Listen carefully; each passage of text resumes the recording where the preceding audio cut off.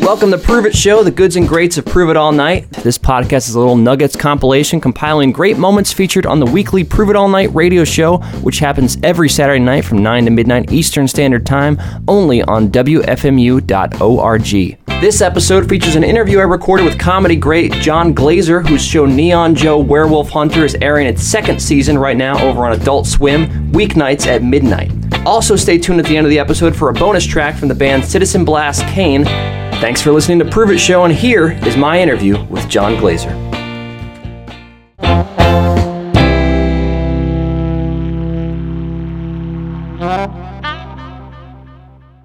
All right. Well, I'm here with Jon Glaser. Thanks for being with me and doing this interview. Of course. Apologies again. The audience doesn't need to know this, but we had to cancel and reschedule because of the stupid subway. That's right. But now they know it. You're originally from Detroit. Suburbs. Suburbs Correct. of Detroit. Yeah. Did not grow up in the city. Okay. City called Southfield. I've lived in New York, or I've at least been away from Michigan almost as long as I lived there. I guess I've been in New York almost as long as I was in Michigan, which is it's very strange. What was the experience like growing up there? Pretty suburban, just typical suburban childhood. You know, I mean, it's interesting because I'm thinking about that a lot lately because my son is about to go into 6th grade next year. Wow. In the school system here, it's so annoying how, you know, it's like going to college. You have to do school tours, you list your top choices, and you hope for the best. It's crazy. You apply and hope you get in, Yeah, you do a couple interviews. It's so stressful for everyone involved. Right. Parents and children. I think it's really terrible. You know, and I'm just used to where I grew up was here's where you live, here's where you go to school. In the elementary school, you're zoned for the specific school here, but after that, it could be who knows where, unless it's a private school. And we're living in Park Slope, which is an expensive neighborhood, and we're paying all this money to go to this really good school, but that's only for elementary school. It's really annoying. Blah, blah, blah, blah, blah. It's a lot of minor problems to deal with, of course, in this bigger scope of the world. But anyway, talking about my suburban childhood. Do you make it back there to visit at all? You have family over there or anything? I have a sister, my mom are there. We try to go once a year maybe. My dad passed away last year, so I was going a lot. Trying to go once a month and see him. So I've been back quite a bit lately, and I actually just went back for this summer camp reunion, which is kind of awesome. It was really incredible. It was a big part of my life as a kid. You went every summer? I went every summer starting in the summer of 6th grade. Okay. For 11 summers in a row. I was either a counselor or a camper or a counselor. And so I was just back there last weekend for this reunion, and we got to go on the grounds of the old camp, and it's still mostly intact from the people that bought it. It was pretty cool. That's great. Yeah, it was a very emotional weekend. Saw a lot of old friends. It was great. And you played violin when you grew up. Yeah, I did. Pretty good research. How long did you play for? I think I played, there was the Suzuki program that they did, and it's just a way to teach kids and introduce kids to the violin, and my school did it. And so everybody, I think, in 5th grade did it. I think it was mandatory. I think everyone was learning it. And I just continued with it into middle school, and then I think 7th grade I might have quit. And I remember my teacher, Mr. Woodson, begging my mom, please don't let him quit. Really? And even saying to me, please, I know why you're quitting. You don't think it's cool. You've got friends who don't like it. Please don't quit. And I still was I just didn't want to do it. I wanted to play sports, and I look back on that, and I kind of wish I had stuck with it. That's one of the things I feel I wish I hadn't been peer pressure to quit, because I did enjoy it. But yeah, I played for, I think, 3 years. And every time I think about it, I think of da da da da da da da da. I learned that. Right. There was a couple other songs I can't remember, but yeah. If you were to pick one up, do you think you could remember any amount of it? Oh man, probably not. I mean, I'm just thinking about I'm holding my hand. I just switched. I'm a lefty, so I'm holding the microphone for this interview in my left hand, and I just switched it to my right hand so I could put my left hand on the imaginary, would that be the neck of the violin? And I'm forming my fingers down the, I don't know. I'd love to I wish you had brought a violin and said, here. Right. Play. Yeah, man, oh man. There are probably ways to, use that in your comedy and stuff. That would somehow. be great. That's a good one. That actually makes me think of, for this gear show Right. that I made, it was a lot of like truth using the past, like with this baseball episode, and just pops to mind. That was from we didn't do anything with summer camp, but yeah, that'd be a good one.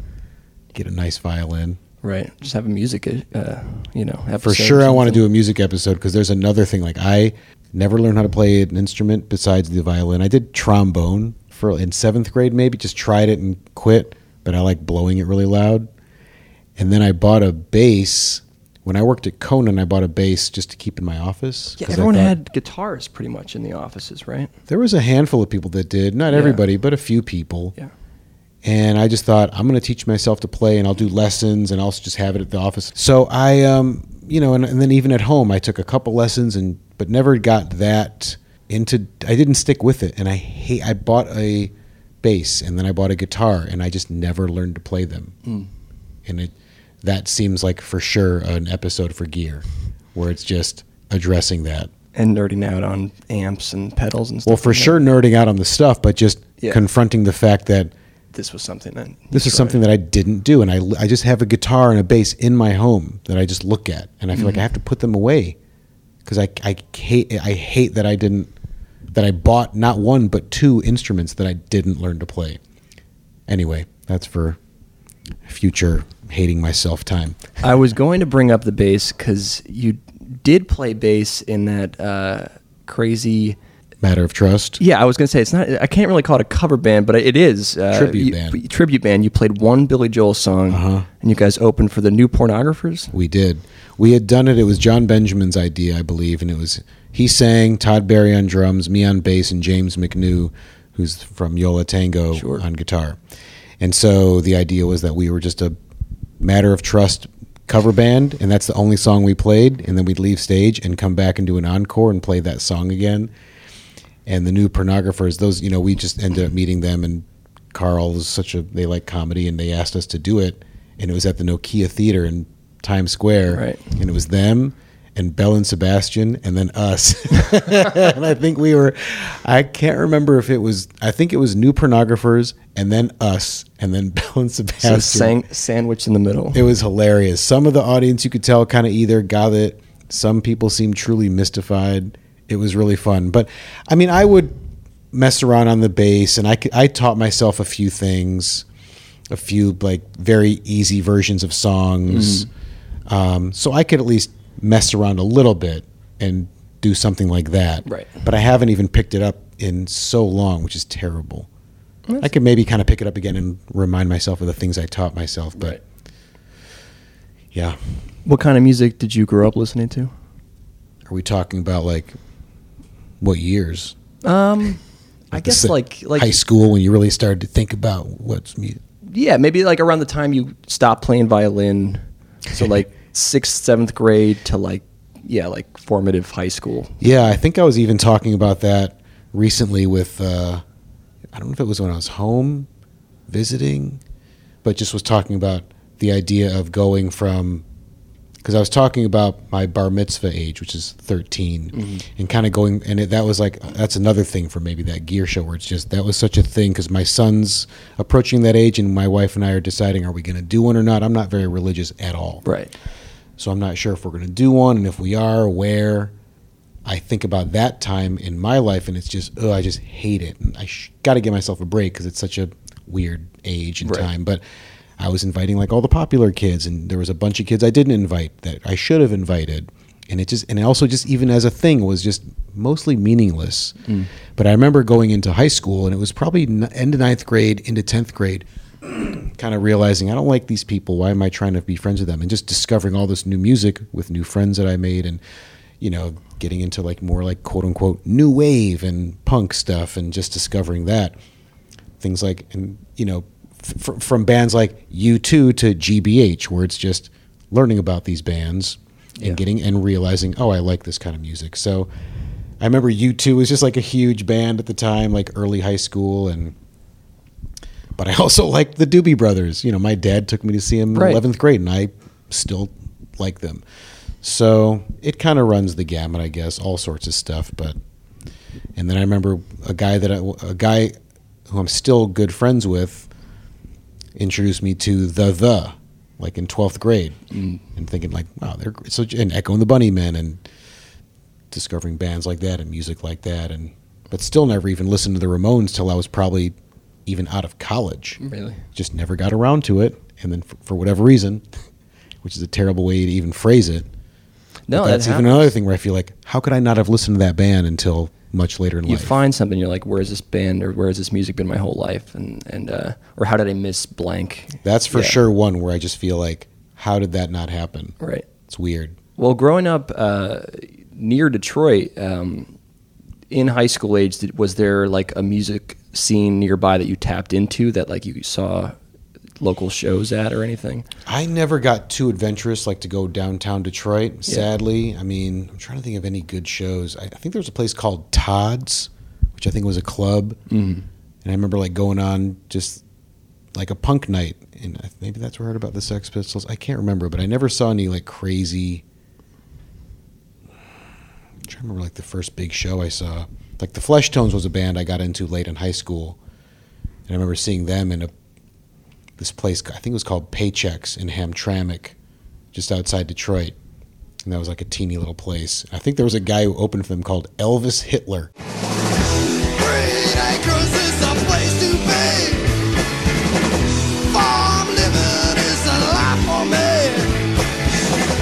Land spreading out so far and wide. Keep Manhattan, just give me that countryside. He was actually pretty good. Yeah. But that was a great show. And I had two friends that we were really good friends, and we listened to the Fleshtones constantly. That was probably an early big favorite band. That's cool. Yeah.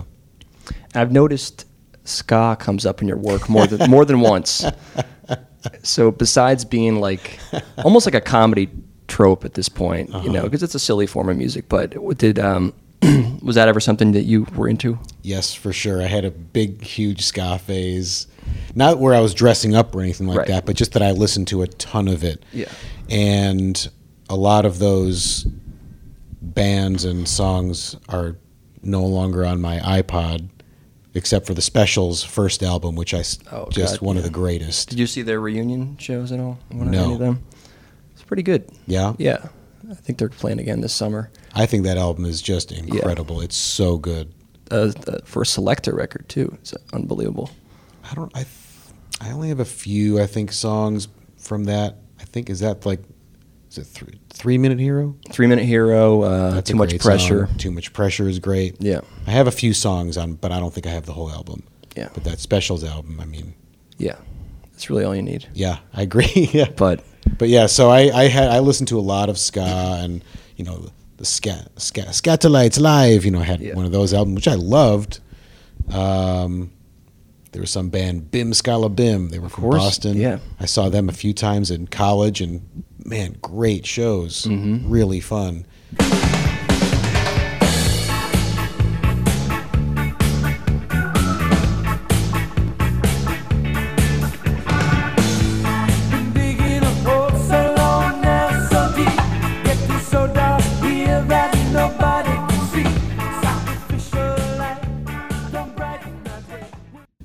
But I don't think I have any of that stuff except the Specials. I love hearing it come up in shows you've done, and I think the biggest example, the Ska Mitzvah episode. We just wanted to say thank you so much for coming, and especially to our out-of-town guests. Thank you very much. But mainly to David, who did so great today. I just wanted to say Skazeltov on your Ska Mitzvah. Yay! Oh, and also there's lots and lots of Skatzable soup. Yeah. And lots of potato skatkas. Yeah, so anyway, eat up and enjoy. Okay, thank you. Oh, did you want to say something? Yes. Eat up and enjoy. This is all about David. Let's celebrate. Really quick, I do have to thank Rick and everybody at Copytown. They sponsor the whole event. Copytown Copy Shop. From bar mitzvahs to brisses, you'll say oy vey. Now that's quality. Before I get ahead of myself here, I just want to clear up in case I've got some unfamiliar faces to me at least out here. I'm David's dad. My name is John. I just want to make sure no one out there thinks there was a bank scabber running around. Oh, come on. Bank scabber, bank robber, bank scabber. Robber, scabber. Easily the most creative and least obvious ska pun of the night gets nothing. I see. I remember there's that moment where you and Kevin Dorff are kind of just walking on the street and just talking about, he's like talking to you about different bands and which ones paved the way for what. Was that just totally improvised? Was this in Delocated? In Delocated, I'm sorry. Dorff... And he's a big ska fan, right? Oh, yeah. Dorff and I like... I remember that about him, yeah. Is he... I think... I should mention, I used to intern at Conan. I wasn't there when you were there. I was there just after you had left. So I kind of... Did you get to know Kevin at all? Yeah, a little bit. And we used to talk about bands a lot. So. Oh, yeah. He and I like became fast friends in Chicago. Kind of, I think, bonded over the Flesh Tones right away. And then he's one of my very good friends to this day. And, but we for sure hit it off and then just did Second City together. And then we shared an office for 3 years together at Conan. And it was just the greatest. Yeah. And that I'm trying to remember that specific moment, and I would have to imagine it was improvised. Yeah. But that was so fun. Like even that was actually, I feel like that might have been the shot where we're on the Vespas, and it's just a quick shot as we're riding to the bar mitzvah. That might have been the final shot of season 1. Wow. That might have been like ride around the block 5 times, cut. That's a wrap. I'm pretty sure that was the last shot. But that was super fun. That suit I wore was the suit I wore at Second City, like this old shark skin suit.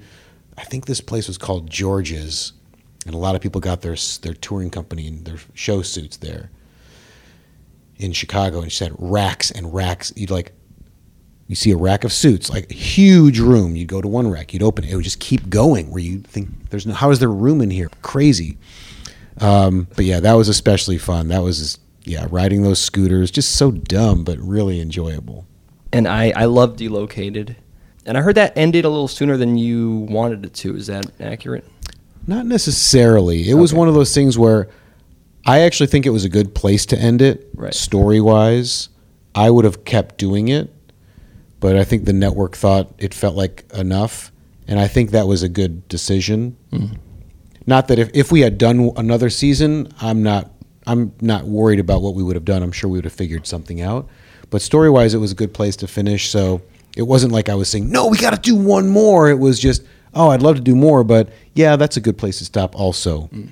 And I'm extremely happy and satisfied with the series finale, like how we got to finish. Yeah. I love that episode so much. I think it's really good just for for a basic cable, relatively low budget show. I think we did a lot with a little.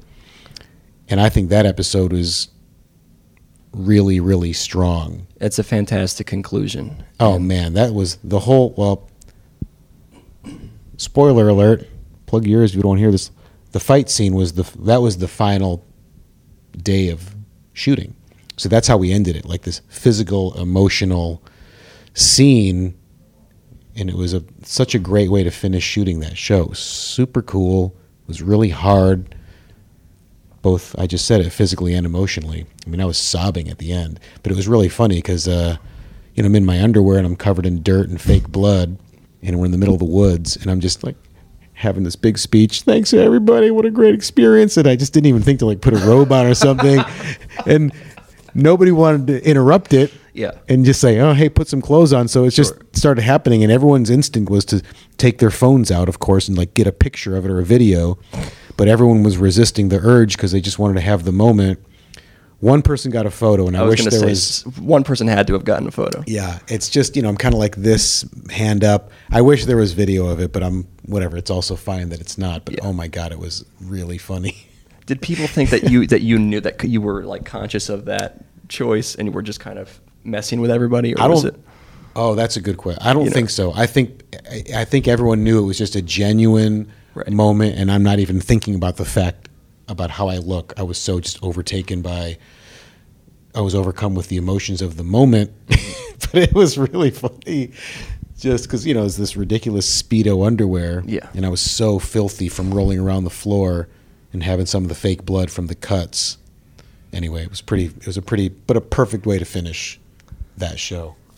It was great. It was like a fantastic conclusion in the given time of the series, and I felt like that show had, it started one way, and the way it ended, the action scenes especially were done so well, and the violence felt so real that it kind of like crossed over in a sense to like becoming a black comedy. Would you agree with that, or would? For sure, especially that last episode. Yeah. There's some really brutal stuff that happens in it. Yeah. But the comedy of it just, I think, works really well.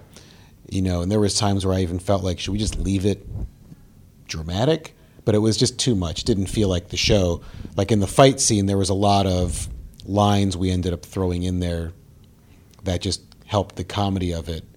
Totally does!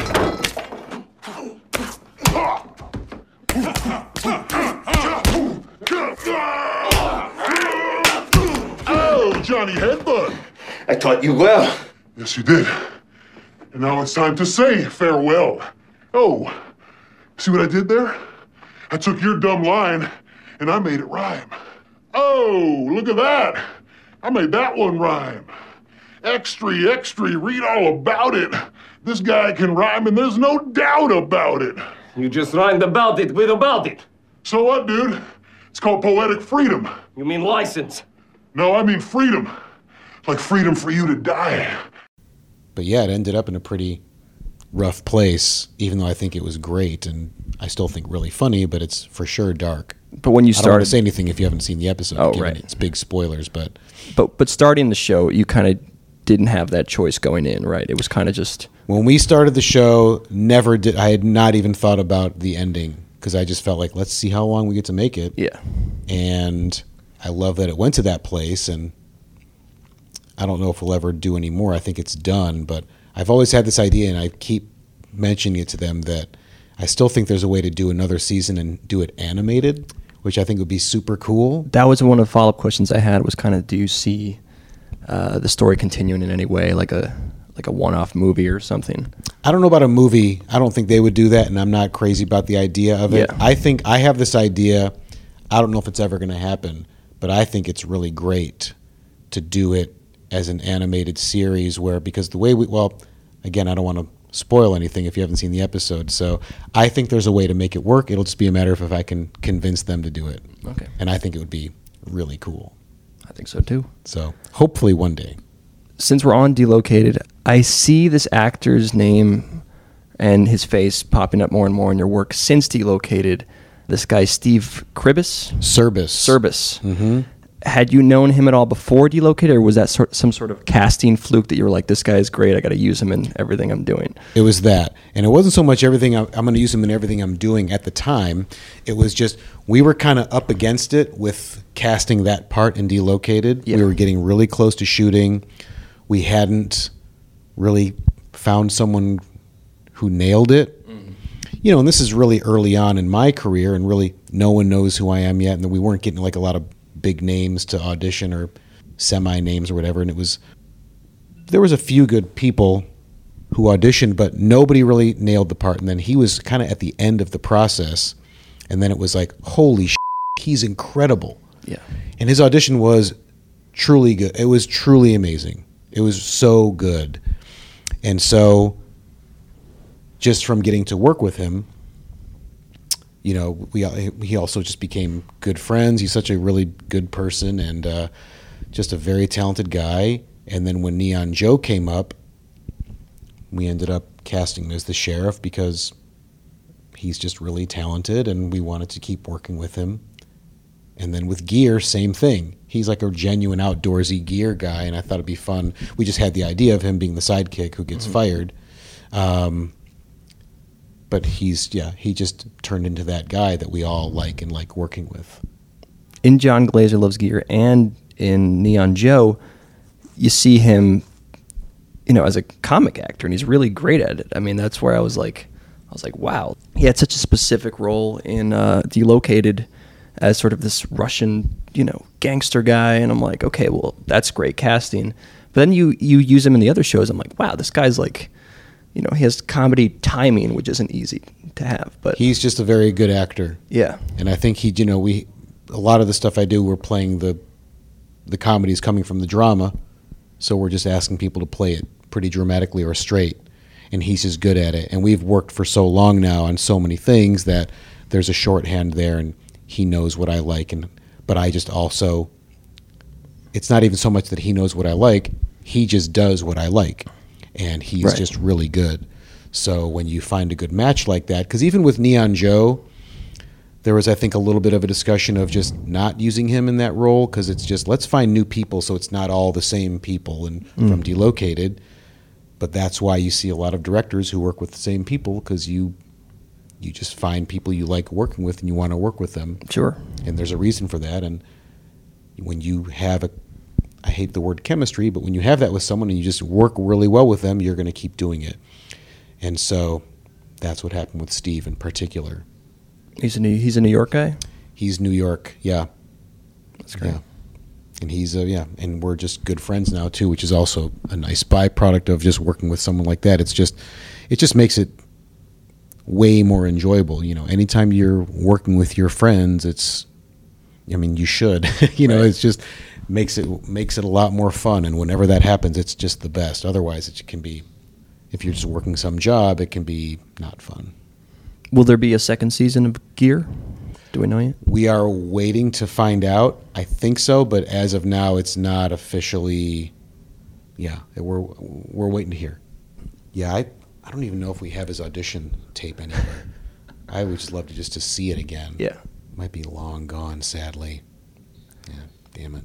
Oh well. Yeah, I was looking at some of his other credits, and so it's kind of great that you broke him into comedy that way, and he'll probably get more work out of it because, like I said, he was just so great, and I hope as so. a comic actor, or even just as a dramatic actor. I know he's played like a lot of bad guys and tough Yeah. guys in some shows, and it's easy to get typecasted into that. Yeah. Even on like a couple of roles, it seems. But yeah, and even early, I think he played, because he's not Russian, and everybody. I remember we did a Comic-Con panel, and everybody's like, "Say something!" They wanted to hear him talk because I think everyone thought he was Russian, and when he spoke, because no one knows who he is. yeah, And it was like, oh my God. And he told me a story that he's also a trainer. He's a physically imposing guy, and he's worked on that body a long time.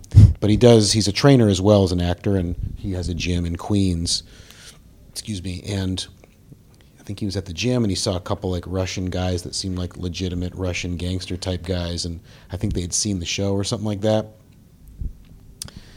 And they were like, giving him compliments on the job he did, because he is. wow, I was always curious about that. Like, I don't want that. I don't want some like Russian gangster dudes to think we're making fun of him, because we're not. But he really brought that, because Eugene's so funny in the show, but he's just this bumbling fool. And then Cerbis was just incredible. And this guy Glenn Fleshler, who played the character Pavel, who was the other like real tough guy. He ended up playing the killer in the first season of True Detective, and he's another really physically imposing, really great actor. So we did have that nice element of drama starting the second season with the crime family. having Eugene also play a character who can just speak fluent Russian was so funny. Oh man, it was great. Yeah. It was really one of the funny things about that, because we also had, the scenes where they go see their dad in prison, and that actor spoke Russian. Eugene spoke Russian. Steve did not, and he would learn it whenever he had to speak it, and it wasn't that much. But there was some scenes. There was one time where I think they just spoke in Russian to each other for a couple exchanges, and we had to write it out phonetically for Steve just to make it easier. And Eugene helped us with it, and he was just laughing because it all sounded good if you don't know Russian. But if you do know Russian, like, it was just, the cadences were off and the inflections were off. So it might be a thing where you're hearing someone basically saying, well, Father, if we are going down to the store. Right. The but inflections are yes. off. Yeah. And it just, but if you don't have the ear for it, it's like, wow, that sounds great. And he said it just sounded like a dumb child trying to speak Russian. It was really funny, but it looked good. It sounded good. Yeah, Vladimir Bibik was the dad. That guy was great. Yeah. He played the father in Delocated when they go to the jail. Right. And those were locations like on or near Brighton area? No, the prison was at a fencing studio in Gowanus. Oh, wow. Yeah, it was just this one section at the end of the room, and it just had these caged windows, so it looked perfect. I can't remember how we found it or if we might have shot something else there, but yeah, that was pretty funny. I don't know if we ever shot anything in like true blue Russian New York neighborhoods. John Glazer Loves Gear comes out of your true love of gear. Mm-hmm. I've actually known that about you for a little while because my first encounter with you was when Very curious to hear. I was interning at Conan, and you had left.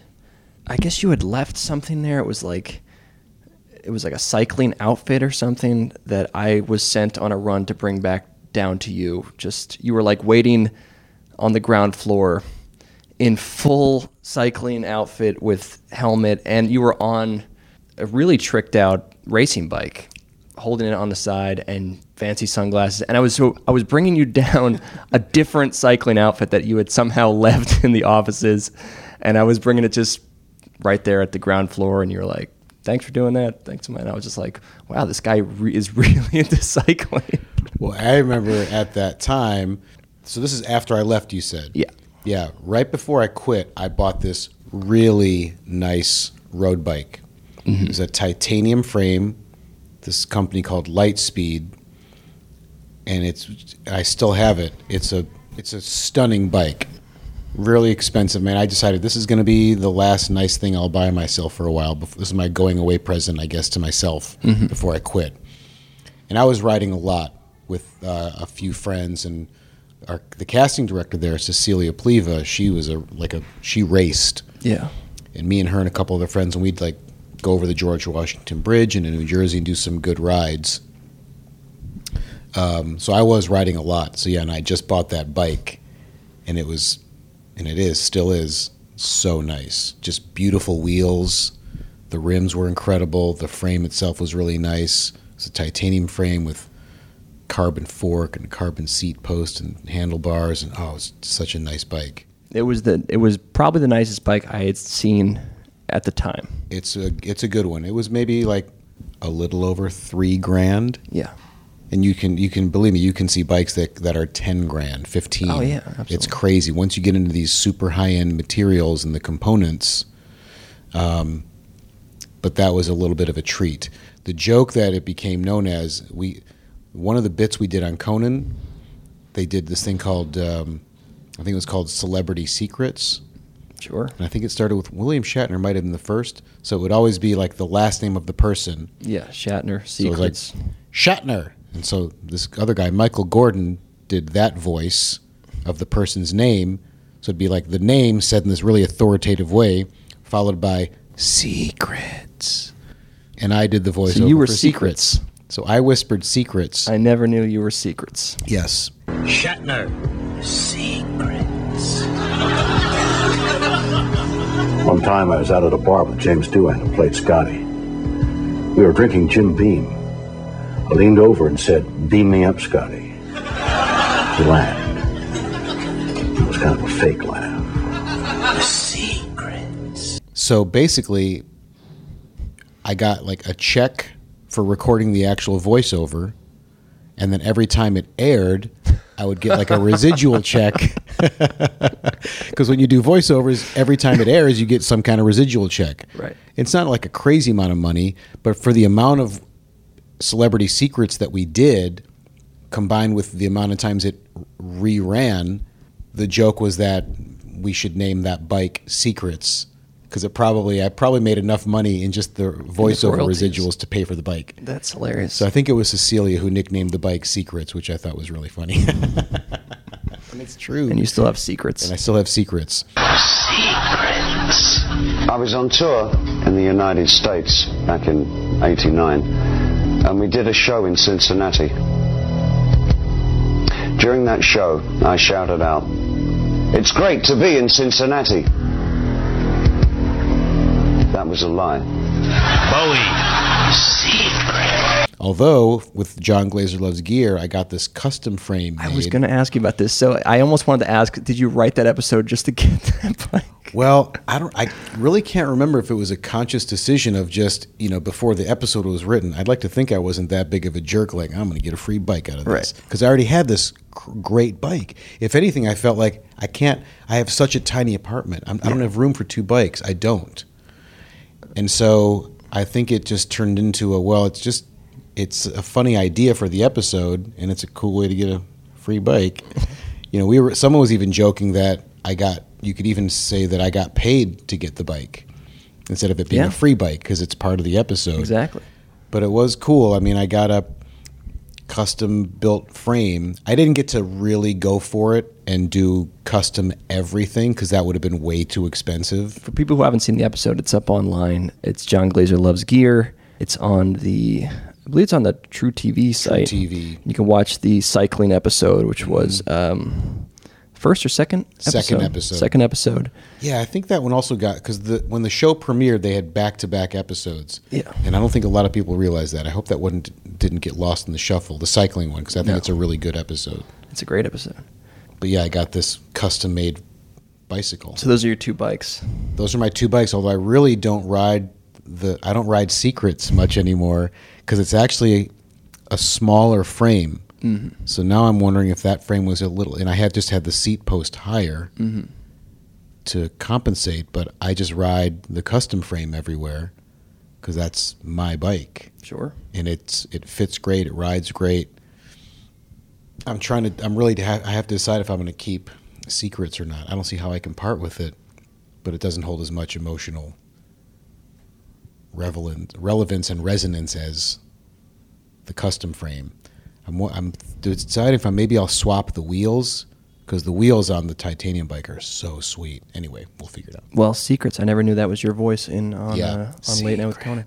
That show at that time with you guys and girls, men and women who wrote on that show, was such, a defining time in comedy and just, I think that show was just perfect. And I'm wondering how you define it as a former writer and cast member of the show, just because I always saw it as it was the right show at the right time with the right group of people.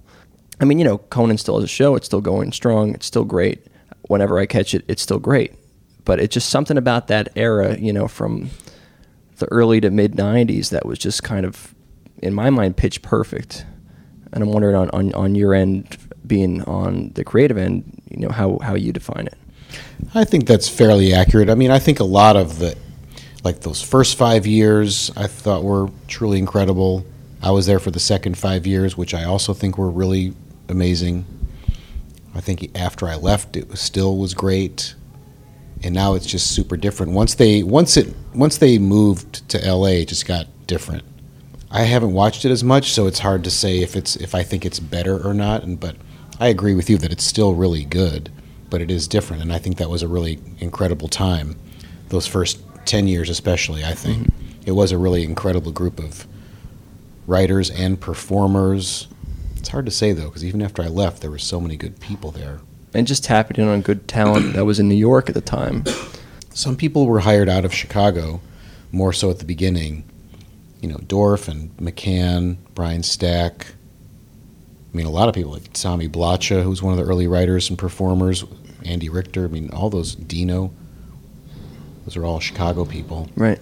But I think, Conan and Robert Smigel had spent a lot of time in Chicago and ended up, I think, gravitating towards a lot of those types of people who are writer-performers.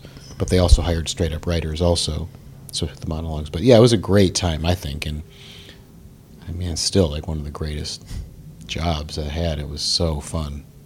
And just very cool group of people. What do you think of late night shows these days? I think Colbert is really, really good.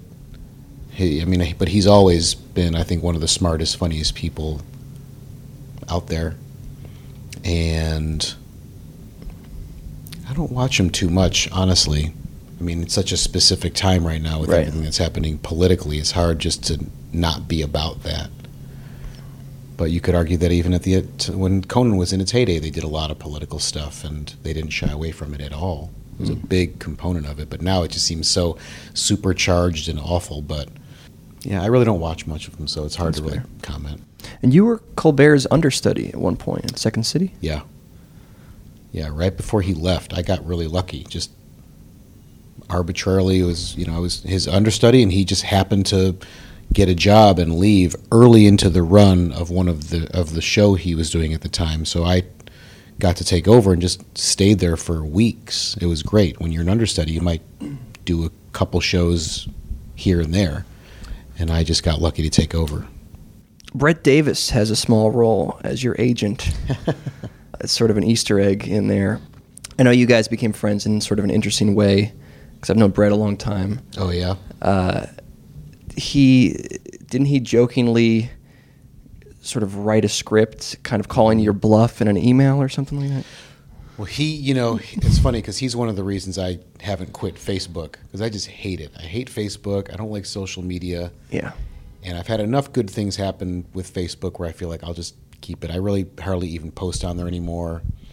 And I don't like doing social media in general, but Instagram to me is more fun. Anyway, so I'll get messages from people like Brett who are younger and doing comedy shows and asking me to do the shows, and I just usually say no because I'm either just too busy, and then at night I just want to go to bed, or just scheduled.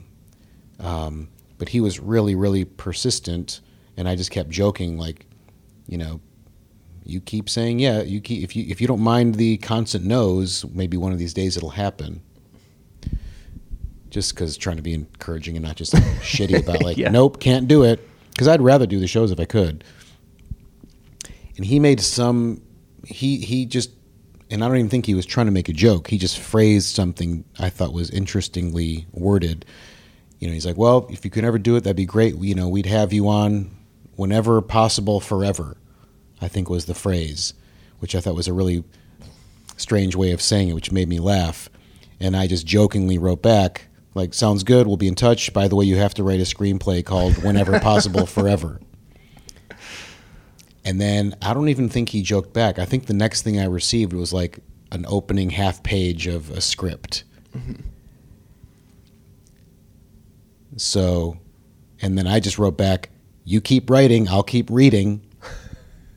Again, just joking back, we were just calling each other's bluff. Yeah. So then he sends me back like another page.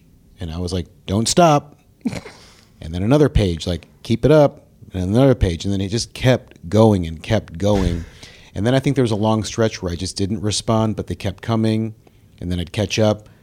And then I don't even remember how much later it was. I feel like it was months. I was doing... Larry Murphy and Greg Johnson had a show, short-lived, on Myrtle, I think. Mm-hmm. And I was doing the show, and Brett, and I hadn't met him, and I didn't really remember what he looked like from his profile photo or anything. He comes up to me, and he's just introduced himself to me. He might even just hand me the script. I can't remember. That's great. He's like, here it is. I was like, oh, my God, awesome. And then I read it, and I thought it was really funny. Because that easily could have been just like whatever. Right. That was a funny joke we did, and this is just whatever. But I thought it was really, really funny. We just started talking. I said, we should do something with it. Let's maybe pitch it. Maybe it could be a one-off thing Adult Swim would do. And I didn't really think they would, because there was also a lot of things just logistically, even as an animated thing, that they couldn't do with rights and clearances. And so it ended up just being this staged reading, and it was really fun. And it was just a one-off thing, and that was it. But it was so worth it, because it was a really cool experience to have that come out of Facebook. Right. And then just have this creative thing happen for a night, and it was a really good time.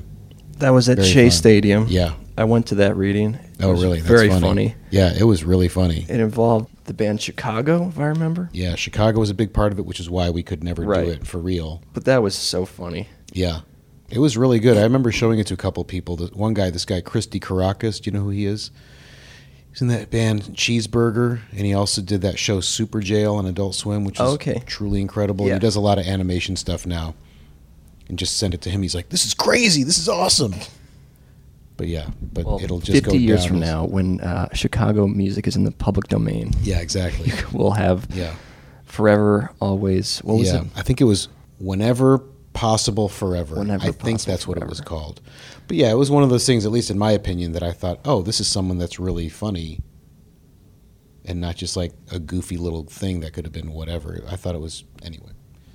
But yeah, that was pretty funny. You had some memorable talk show appearances as a guest, and one in which you made up a character that then Adult Swim actually picked up, and now you're about to launch its second season, Neon Joe, Werewolf Hunter. Mm-hmm. Did that appearance go exactly according to plan for you? Was that kind of hook, line, and sinker? I don't even know if I'd call it that. It wasn't even intentional, like, let me see if they take the bait. Yeah. I just was doing it for my own amusement, really, more than anything, as an interview segment. But at the time, I thought I could see them maybe thinking it's funny. I didn't really think it would ever become a thing. But I did feel like they'd probably find that amusing. I could see them thinking that's funny. And then I got a call. That's exactly what happened. Like, hey, that sounds like a show we'd make. I know they knew I was joking. They knew there wasn't a show. But they liked the idea of it, and they liked the name of it. And then we just started talking about it, if it could be something. And then I wrote a pilot, and they liked it, and so we got to shoot it, and they liked it, and now we're here making another season. It's pretty funny. It's one of my favorite parts about the show, that it literally came from nothing. Yeah. And you're the sole writer on every episode? Basically, for every show that I've made, it's me and two other guys, John Lee and Vernon Chapman, who are two members of this group called PFFR. Mm-hmm. And they do their own shows. You know, they did Wonder Chosen, if you know that show. They did The Heart She Holler on Adult Swim. They did Xavier Renegade Angel. Two extremely talented, smart, funny writers. And I've known them a long time. And they ended up becoming a production company along with Allison Levy, the third person, around the time that I was doing Delocated. So I just hired them because we're friends. And it had a built-in creative element because John and Vernon are writers and also directors. And John ended up directing a lot of Delocateds, and he directed the pilot of Neon Joe, and he directed the last season of Neon Joe. So, but it's the three of us that do all the writing for all the shows I've done. So you guys My name kind of goes on the scripts just because I do the physical, actual. But you all kind of break the story together. Correct. Gotcha. We're in a room together. We're coming up with all the ideas together. We're coming up with the outlines together. And then I will sit down at the computer and I'll do the actual physical writing. And then it's send them the scripts. They have notes and thoughts and ideas, and it's just an extremely collaborative process how we do it. And it just works.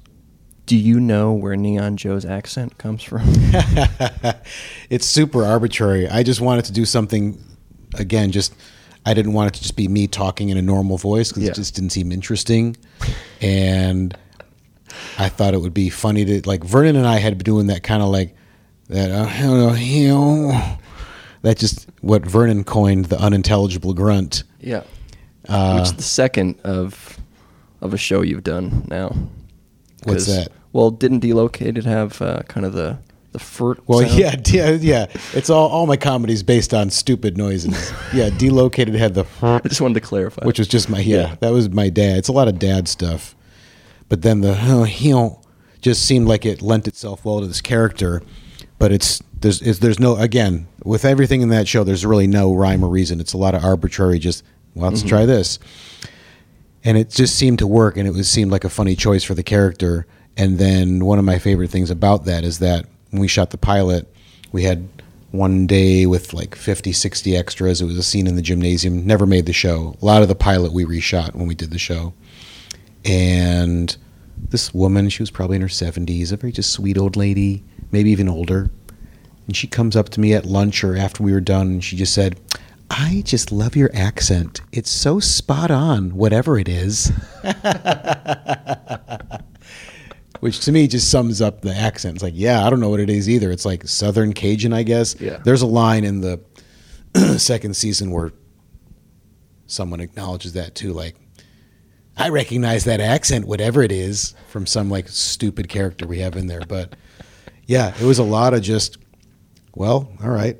They called my bluff. What's the show? Like sitting down to figure it out. Yeah. Who's the character? What does he look like? What does he talk like? And so it was during that process that it seemed like the right thing to do. Just that all, it feels like, and even when we're shooting, it's like when in doubt, just like, just you can just say that. Just in case. Yeah. Do you ever see any of your other characters from various universes that you've created colliding? We had an idea in the first season, which we didn't do, which I thought would be funny, because in the first season of Neon Joe, meaning the first season of Neon Joe,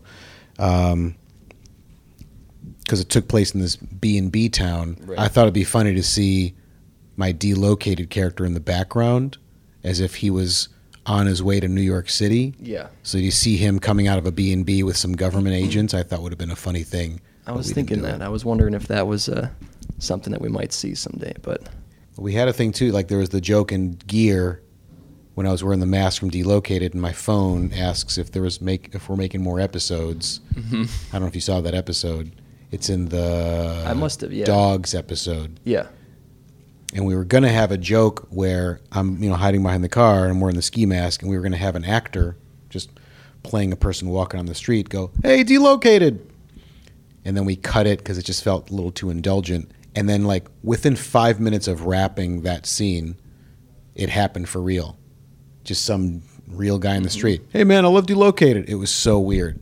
It was really funny. I was going to ask you, what is that? What you get recognized for the most, or what would you say you get? Probably Parks and Rec and Girls. Yeah, that happens the most for sure.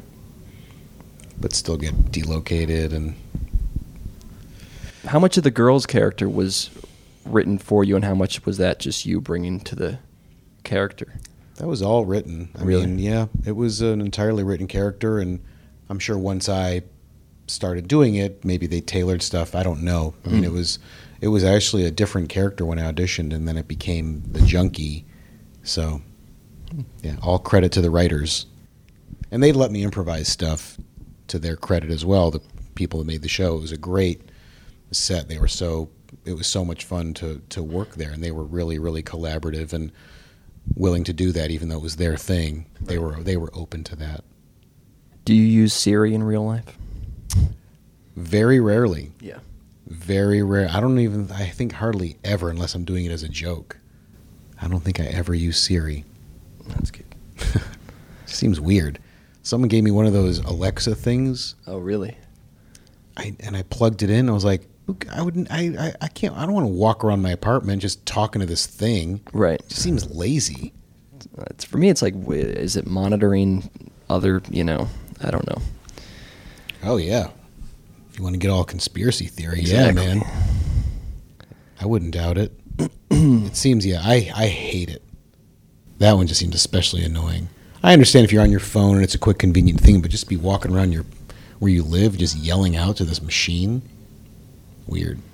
Do you show any of your work to your kids, or do they ever ask to see anything? Like, they're a little too young to see it. I'll show them stuff that they can see. There's plenty they can see. Yeah. And then I'll either stop it before a scene they can't see or whatever. Mm-hmm. They're old enough now, or at least my son for sure. My daughter is getting there where I think they're understanding what I do. And I've brought them here. We're recording this at the edit right now of Neon Joe. I brought them both here, and it was fun to bring them here. And I had them record some stuff, but most of the stuff I do, they can't see. Yeah.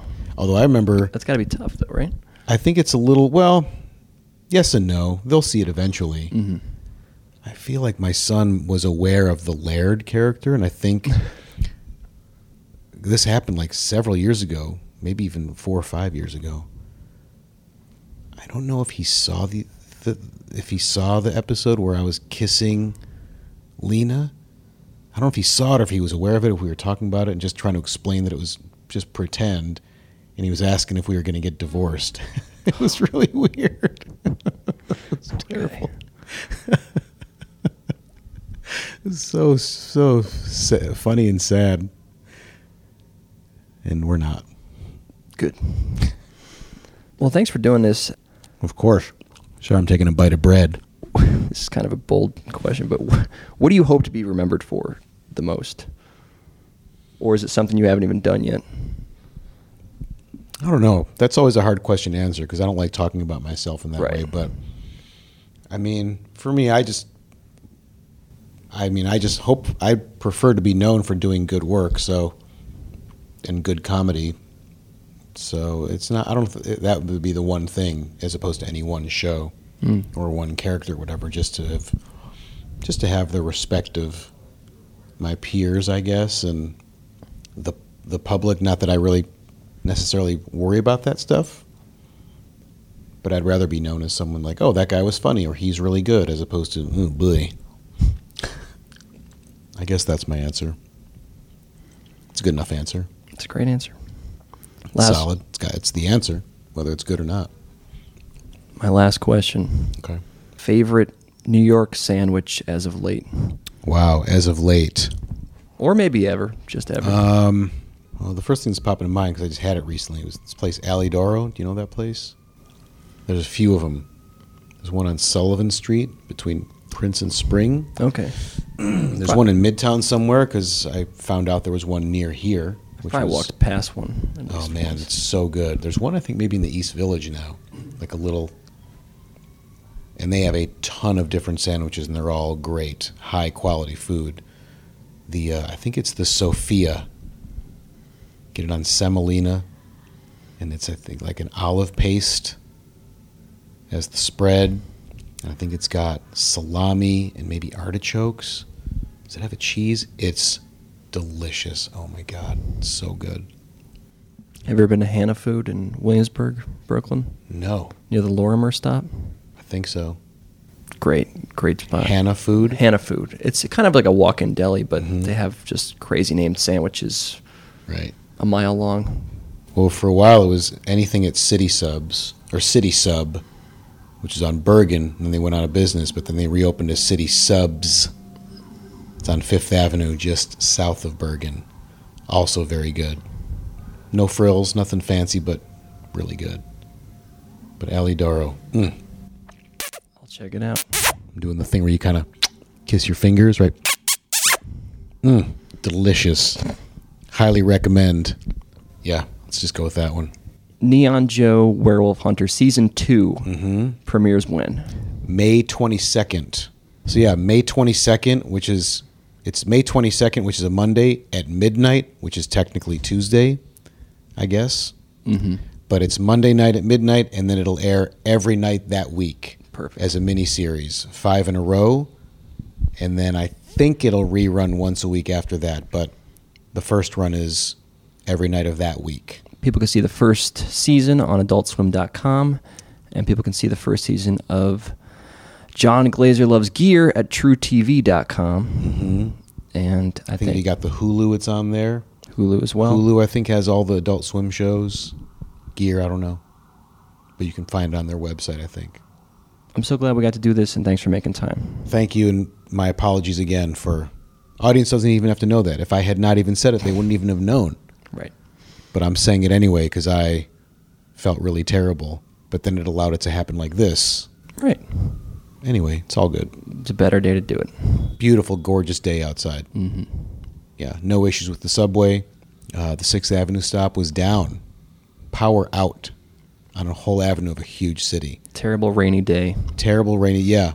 I ended up having a lovely walk home through Brooklyn. Oh, God, that made me think of another sandwich. Oh, my God. I'll just throw it out there. Sure. David's Pastrami on Nostrand near Fulton. Okay. Wow. I'll check that out, too. Oh, man. Yeah? That was one I just had a few weeks ago. Unbelievably good. I think it's called David's Pastrami, or maybe it's just called David's. Yeah, I drive past that a lot. That is quite good. They've got pastrami, I think corned beef, brisket, other stuff too, but get the pastrami. Do that first and then go from there. All right. That was incredible. That's the gateway there. Yeah. It was, oh, God. I can't believe I forgot about that. Oh, but then I just remembered it. Thanks, anyway. Joe. Hey, this is John Glazer. You're listening to Pat Byrne on WFMU. I hate about a whole hill. A hoot a whole hill hill. A heat hom hill. A heat hill. On WFM Hill. Momo, jackrabbits, toddies and queers. It takes me forever just to order one beer. Go in a way, don't act like you don't know it. We're waiting 3 hours to ride one roller coaster. It's sandwich. Sandwich time. It's sandwich. Sandwich time. Long as life is the price we pay. Tony listens Christmas music every day. Taking up my space, eating my sandwich. Traveling everywhere, it's just too much to sandwich. It's sandwich. Sandwich time. It's sandwich. Sandwich time. It's sandwich. Sandwich time. Too many people in my deli line. There's only 2 things that you need to know. You're a fake person, mongoose, cobra, or guy. The mongoose is your friend, so prepare to die. There's too many people in my deli line. It's sandwich. Sandwich time. It's sandwich. Sandwich time. It's sandwich. Sandwich time. There's too many people in my deli. It's sandwich time. About to end the show, but I see on Twitter someone is asking if we can open up the What's My Problem topic again. So, all right, what the heck? For the next minute of the show, if anyone wants to call back and tell me, callers can call on the old topic of What's My Problem. That's fine. And okay, we have a call right here, so let's go right to the phone here for the last moment of the show. Hello, hey, what's my problem? Oh, you're often late. You have a bad outlook on life. You get seasonally depressed. You have bad breath. You can't fish. You walk funny. You're never good at sports. You smell like wet cardboard. You look weird in cufflinks. Your family doesn't care for you. You don't have a real job. You picked a crappy health insurance plan. You have a slow listenership. Your downstairs neighbor bullies you. You have sleep apnea. You're obsessive compulsive. Your stutter's getting worse. You grind your teeth. You look like Disney's Aladdin because you don't have any nipples. People are nervous to be in the car with you. You pay too much for car insurance. You never wore a retainer. Now your teeth are all out of line. You're a registered sex offender. Your apartment's infested with mice. Your printer doesn't work. There's mildew in your bathroom. You use the same password ever for everything. You're actually adopted. I like your dog. I don't have a problem with her. You haven't finished reading a book in years. When you sweat, you smell like old pizza. You like Tim Allen. You don't like pop punk, even though it's easy, fun, and simple music. You never killed a bear. Never eaten raccoon. Never made love to a tree. You never kicked a lady. You won't sell the possum skin tents I gave you to sell. Never slept in a cabin. Your front door lock is easy to break into.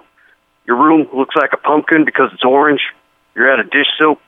You don't leave money at your apartment to tip the Domino's delivery guy. You're out of milk in the fridge. I got water all over the bathroom floor. Your roommate Mitch says hi. And, yeah, I guess that's about it. Is this John Trenton? Look, John, I know it's you, and it sounds like you broke into my apartment again. Is that it? Is that the case? No, Pat, this is Rich. Rich Camden. This is Rich Camden. All right, that's the worst name I ever heard in my life. Well, I gotta go. I have some pop brownies from my friend Gary. I'm gonna give him the jub. No, don't hang up. Are you hanging up? Hello? Hello? He's gone. He hung up. Well, that's just great. Thanks for listening to Prove It Show, everyone. The music featured in this episode was Sandwich Time by Citizen Blast Kane, used by permission. Our theme song was recorded by the All Night Tears, the Prove It All Night house band. Many thanks to the great John Glazer for taking time out to do that interview, and you can catch the brand new season of Neon Joe Werewolf Hunter right now on Adult Swim. Please subscribe to Prove It Show on iTunes if you haven't already. Give us a nice review and an equally nice rating. You can also listen live to the weekly Prove It All Night radio show over at WFMU.org every Saturday night from 9 p.m. to midnight Eastern Standard Time. You can also follow the show on Twitter and Instagram at Prove It Show, Facebook.com/ProveItAllNightShow, and you can drop me a line via email over at pat@WFMU.org, or follow my personal Twitter at 1-800-PAT-BURN. Now that's a lot of info for you to swallow, but I think if you try, you might swallow it just fine. My name's Pat. You're the podcast listening public, and we just proved it all night. See you later.